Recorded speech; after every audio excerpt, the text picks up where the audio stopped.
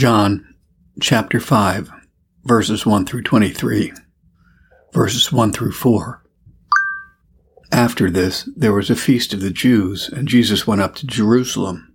Now there at Jerusalem, by the sheep market, a pool, which is called in the Hebrew tongue Bethesda, having 5 porches. In these lay a great multitude of impotent folk, of blind, halt, withered, waiting for the moving of the water.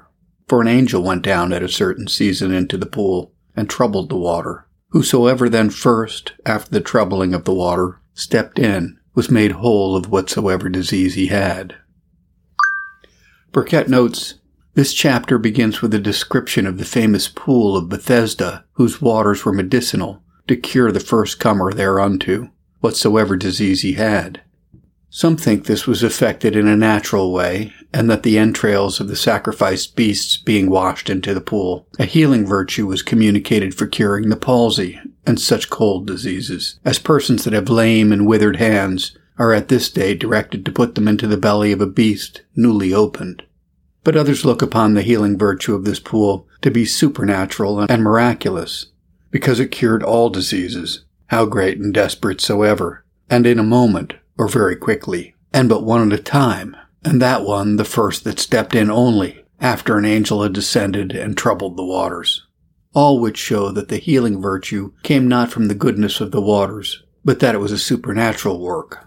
Some think that the miracle of this pool was granted to the Jews partly to strengthen them in their true worship of God, and to confirm them in their religious course of sacrificing against the scoffs of the Romans, who were now their lords, such a virtue being given to that water wherein their sacrifices were wont to be washed.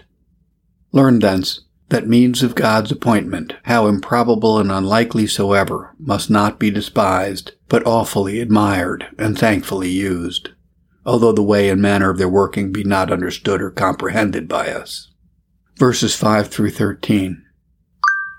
And a certain man was there which had an infirmity 38 years. When Jesus saw him lie, and knew that he'd been now a long time in that case, he saith unto him, Wilt thou be made whole? The impotent man answered him, Sir, I have no man, when the water is troubled, to put me into the pool. But while I am coming, another steppeth down before me. Jesus saith unto him, Rise, take up thy bed, and walk. And immediately the man was made whole, and took up his bed, and walked. And on the same day was the Sabbath. The Jews therefore said unto him that was cured, It's the Sabbath day, it's not lawful for thee to carry thy bed. He answered them, He that made me whole, the same said unto me, Take up thy bed and walk. Then asked they him, What man is it which saith unto thee, Take up thy bed and walk? And he that was healed wist not who it was, for Jesus had conveyed himself away, a multitude being in that place. Burkett notes, It was very commendable that the rich men did not engross this pool and the benefit of it to themselves, but suffered poor people to come to it. In this college of cripples, a poor man, who had been lame 38 years, was found, who wanted strength to himself, wanting money to hire others, and others wanting mercy to help him. Christ takes pity on him, and because he could not go to health, health is graciously brought to him, and that by the hand of the great physician, Christ Jesus. Observe here, 1, that not only are men's bodies subject to innumerable infirmities and diseases, but it pleases God for wise hands to continue some of his servants laboring under bodily weakness for many years together, yea, all the days of their lives. Here is a poor man for 38 years together under the discipline of God's rod by bodily weakness. Observe, too, that it is the duty of the afflicted to wait upon God in a diligent use of all their means which God has appointed for their help and healing. As to trust to means is to neglect God, so to neglect the means is to tempt God. This poor man, no doubt, made use of the means before, yet waits at the pool now. Observe 3, though Christ well knew the case of this afflicted person and wanted no information, yet he asks him if he were willing to be made whole, to make him sensible of his misery, to quicken his desires after healing, and to raise his expectation of help from him. Though Christ knows our wants, yet he takes no notice of them till we make them known to him by prayer. Observe 4, the time when Christ wrought this miracle of healing upon the impotent man. It was on the Sabbath day. As an evidence of the certainty of the cure, Christ bids him take up his bed and walk. Our Savior's miracles were real and beneficial. They were obvious to sense and would bear the examination of all persons. The miracles which the Church of Rome boasts of will not bear the examination of our senses. Their great miracle, transubstantiation, is so far from being obvious to sense that it contradicts the sense and reason of mankind, and is the greatest affront to human nature that ever the world was acquainted with. And our Savior's working this and many other miracles on the Sabbath day was for the testification of the miracles to all persons that would take notice of them. Observe 5. How unjustly the Jews taxed the cripple that was healed with the breach of the Sabbath for taking up his bed and walking on the Sabbath day, whereas the law only forbid carrying burdens on the Sabbath day for profit, in way of trade. But this man's carrying his bed was a testimony of God's goodness and mercy towards him, and of his gratitude and thankfulness towards God. Hypocritical and superstitious persons oftentimes pretend much zeal for observing the letter of the law, little respecting the moral sense and signification of it. Besides, our Savior has a mind to let the Jews know that he was Lord of the Sabbath, that he had power over it, and could dispense with it as he thought good. Observe lastly, the great modesty and humility of our blessed Savior. How hateful all ostentation and vainglory was unto him. For having wrought this famous miracle before the people at a public time, the feast of the Passover, to shun all applause from the multitude, he conveys himself privately away from them. Jesus conveyed himself away, a multitude being in that place. Our Savior's business was to do much good and make but little noise. He sought not his own glory. Verse 14. Afterward, Jesus findeth him in the temple, and said unto him, Behold, thou art made whole. Sin no more, lest a worse thing come unto thee. Burkitt notes, these words are our Savior's seasonable advice and counsel to the poor impotent cripple, whom he had miraculously restored to health and soundness. Whence observe 1, the person admonishing, Jesus. He that has been his physician before is his monitor and teacher now. Behold, thou art made whole. Sin no more. Oh, how much it is the duty, and how seldom the practice, of those whom God makes instruments for recovering bodily health, to put their patience in mind of their obligations to thankfulness and new obedience. Thus did our Savior here. The recovered man's physician gave him instruction. His healer became his monitor. Sin no more. Observe 2, the person admonished, the recovered cripple. Thou art made whole. But what was he? Not a disciple or a believer, for he that was healest wist not who Jesus was. Verse 13. He knew not Christ, therefore believed not on him, and yet he was healed by him. Thence learn that there are many outward mercies and common blessings which Christ bestows upon those that have no spiritual knowledge of him or saving acquaintance with him. The man that was healed wist not who he was that healed him. Observe 3. The place where Christ meets this his recovered patient, not at the tavern, but in the temple, returning thanks to God for his recovered health. When God sends forth his word and healeth us, it is our duty to make our first visit to God's house, and to pay our vows in the great congregation, and sound forth the praises of our great and gracious deliverer. Observe 4. The circumstance of time when Christ found him in the temple, soon after his recovery. Afterward, Jesus findeth him in the temple. We must not be clamorous and importunate to receive mercies, and dumb, tongue-tied in returning thanks, but make haste and not delay the time to pay our acknowledgments to him that healeth us. Observe 5, the admonition itself. Behold, thou art made whole. Sin no more, lest a worse thing come unto thee. Where our Savior admonishes him for the greatness of the mercy. Behold, thou art made whole, and subjoins a cautionary direction. Sin no more. Where it is necessarily implied that sin is always the deserving and ofttimes the procuring cause of a person's affliction and calamities, and that the best and surest way to prevent the return of judgment and calamities to a person is for a person to return no more to sin. Sin no more, lest a worse thing come unto thee. Where it is further implied that Almighty God has sorer plagues and severer judgments in store for those sinners who go on obstinately in a course of sin and rebellion against God, notwithstanding all the signal rebukes of his avenging anger. From the whole, note that when God doth graciously heal a person or a people, it is a mercy to be much observed and thankfully acknowledged. Verses 15 and 16. The man departed and told the Jews that it was Jesus which had made him whole, and therefore did the Jews persecute Jesus and sought to slay him, because he had done these things on the Sabbath day. Burkett notes, after the man understood who his healer and benefactor was, he went and told the Jewish magistrates it was Christ that had healed him. This he did not with any evil design, no doubt, to inform against him and stir the Jews up to persecute him, but desirous to publish what Christ had done to his honor and to direct others to make use of him. Learn hence that it is the duty of all who have experienced the power and pity of Christ themselves to proclaim and publish it to others, to the intent that all that need him may experience help and healing from him.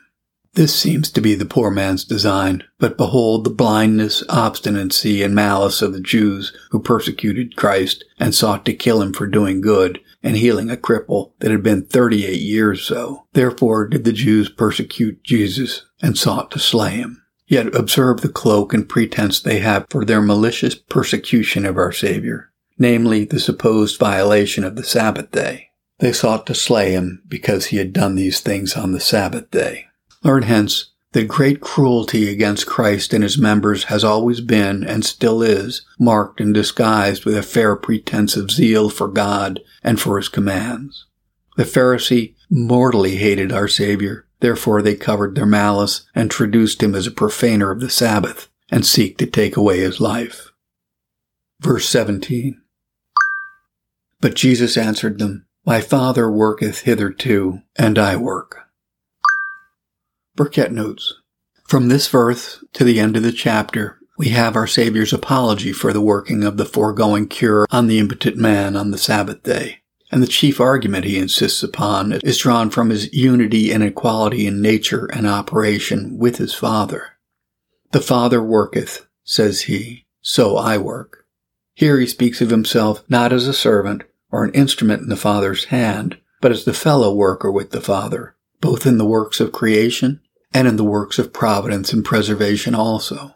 Learn hence, 1, that Almighty God has long ceased from the work of creation, yet not from the work of preservation. My Father worketh hitherto, not by creating new kinds of creatures, but by upholding and preserving what he had already created. Learn, 2, that Christ, the Son of God, is joined with and undivided from the Father in working. As the Father created all things by him, not as a man, and as an instrument in the Father's hand, for then he was not such, but as his fellow worker, being equal in nature and power with the Father. In like manner as the Father preserveth, sustaineth, governeth, and upholdeth all things, so doth Christ, the Father's action and his being the same. My Father worketh hitherto, and I work. Verses 18 and 19. Therefore the Jews sought the more to kill him, because he had not only broken the Sabbath, but said also that God was his Father, making himself equal with God. Then answered Jesus and said unto them, Verily, verily, I say unto you, the Son can do nothing of himself, but what he sees the Father do. For what things soever he doth, these also doth the Son likewise. Burkett notes, observe here, the Jews, instead of being satisfied, were the more enraged, not only because he'd violated the Sabbath, as they pretended, by healing the cripple on the Sabbath day, but because Christ had asserted that God was his Father in a peculiar manner and made himself equal with God. Our Savior therefore goes on to assert his equality in conjunction with the Father in his operations and workings, which does at once justify his work on the Sabbath day and prove him to be truly and really God. Now our Holy Lord, to prove himself equal with God the Father, produces first many arguments to verse 31, and then alleges the testimony of many witnesses to the end of the chapter. Our Savior's first argument to prove himself equal with the Father in essence and nature is this, that the Father and he are equal in operation, in will and consent for working, that the Son doth all that the Father doeth, and that the Father doeth nothing without the Son. Verse 19. The Son can do nothing of himself. That is, as man, as the Messiah, and as mediator, he could do nothing of himself. His perfect obedience to and compliance with the will of his Father that sent him would not suffer him to do anything without him. But as God, he could do all things of himself.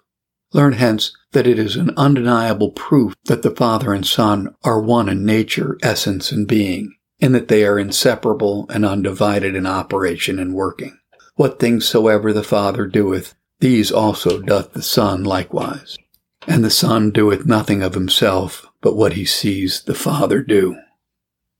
Therefore, Father and Son, being equal in operation and working, are equal in nature and being, and consequently both essentially, truly, and really God.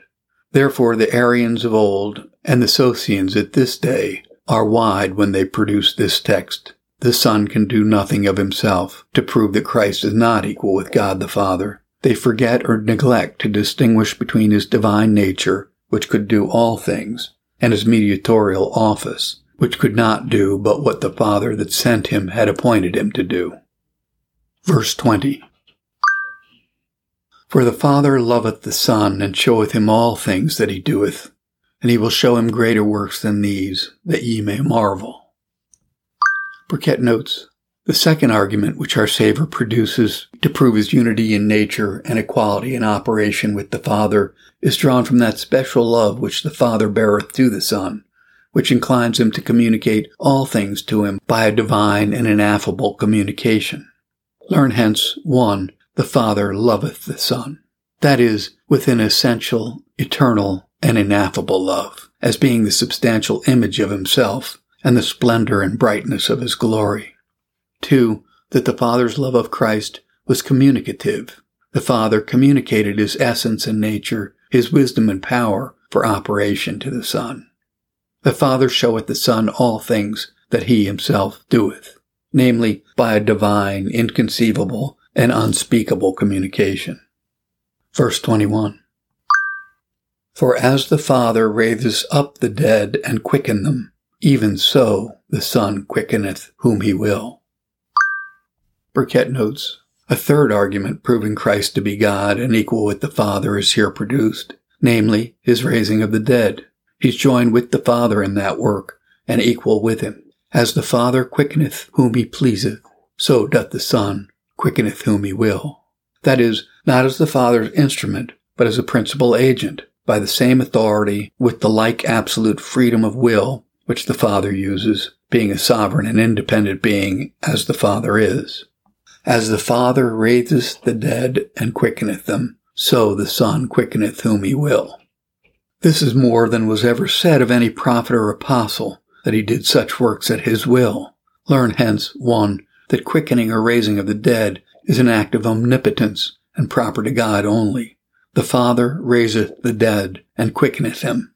2. That Christ's power to raise the dead as well as the Father's is a proof of his equality with his Father, and evidence of his being truly and really God. The Son quickeneth whom he will. Verses 22 and 23. For the Father judgeth no man, but hath communicated all judgment unto the Son, that all men shall honor the Son, even as they honor the Father. He that honoreth not the Son, honoreth not the Father which hath sent him. Burkitt notes, the fourth instance of Christ's Godhead, and proof of his equality with the Father is, that it is his work to judge the world. The Father, says Christ, judges no man, that is, no man without me, but all men by me, to this intent, that all men should honor the Son, even as they honor the Father, i.e., honor him with the same faith, love, fear, worship that is due and payable to God the Father. Hence learn, 1, that Christ as God hath the absolute power of life and death, of absolution and condemnation, which he executes in conjunction with his Father. 2, that having this power of judging the world with the Father, thus show that the same glory is due to him which is due unto the Father. All men should honor the Son, even as they honor the Father. 3, that such as pretend to honor Christ but deny him to be God equal with the Father, withdraw the highest honor from him, And such as withdraw the honor from the Son deny it to the Father, who will not be honored, but in and through the honoring of the Son. This text speaks dread and terror to the Socinians who pretend to honor Christ, but not with the same honor with which they pretend to honor the Father. In God's account, they honor him not at all, for he that honoreth not the Son honoreth not the Father. True, they pray to Christ and give him divine worship, though they believe him to be a creature. But what is this but idolatry? To worship that which by nature is not God, and to do that to a creature which God requires to be given to himself, having said, "My glory I will not give to another." Isaiah 48:11. 2. Divine honor can be due only to a divine person, that is, to him that is God, blessed forever.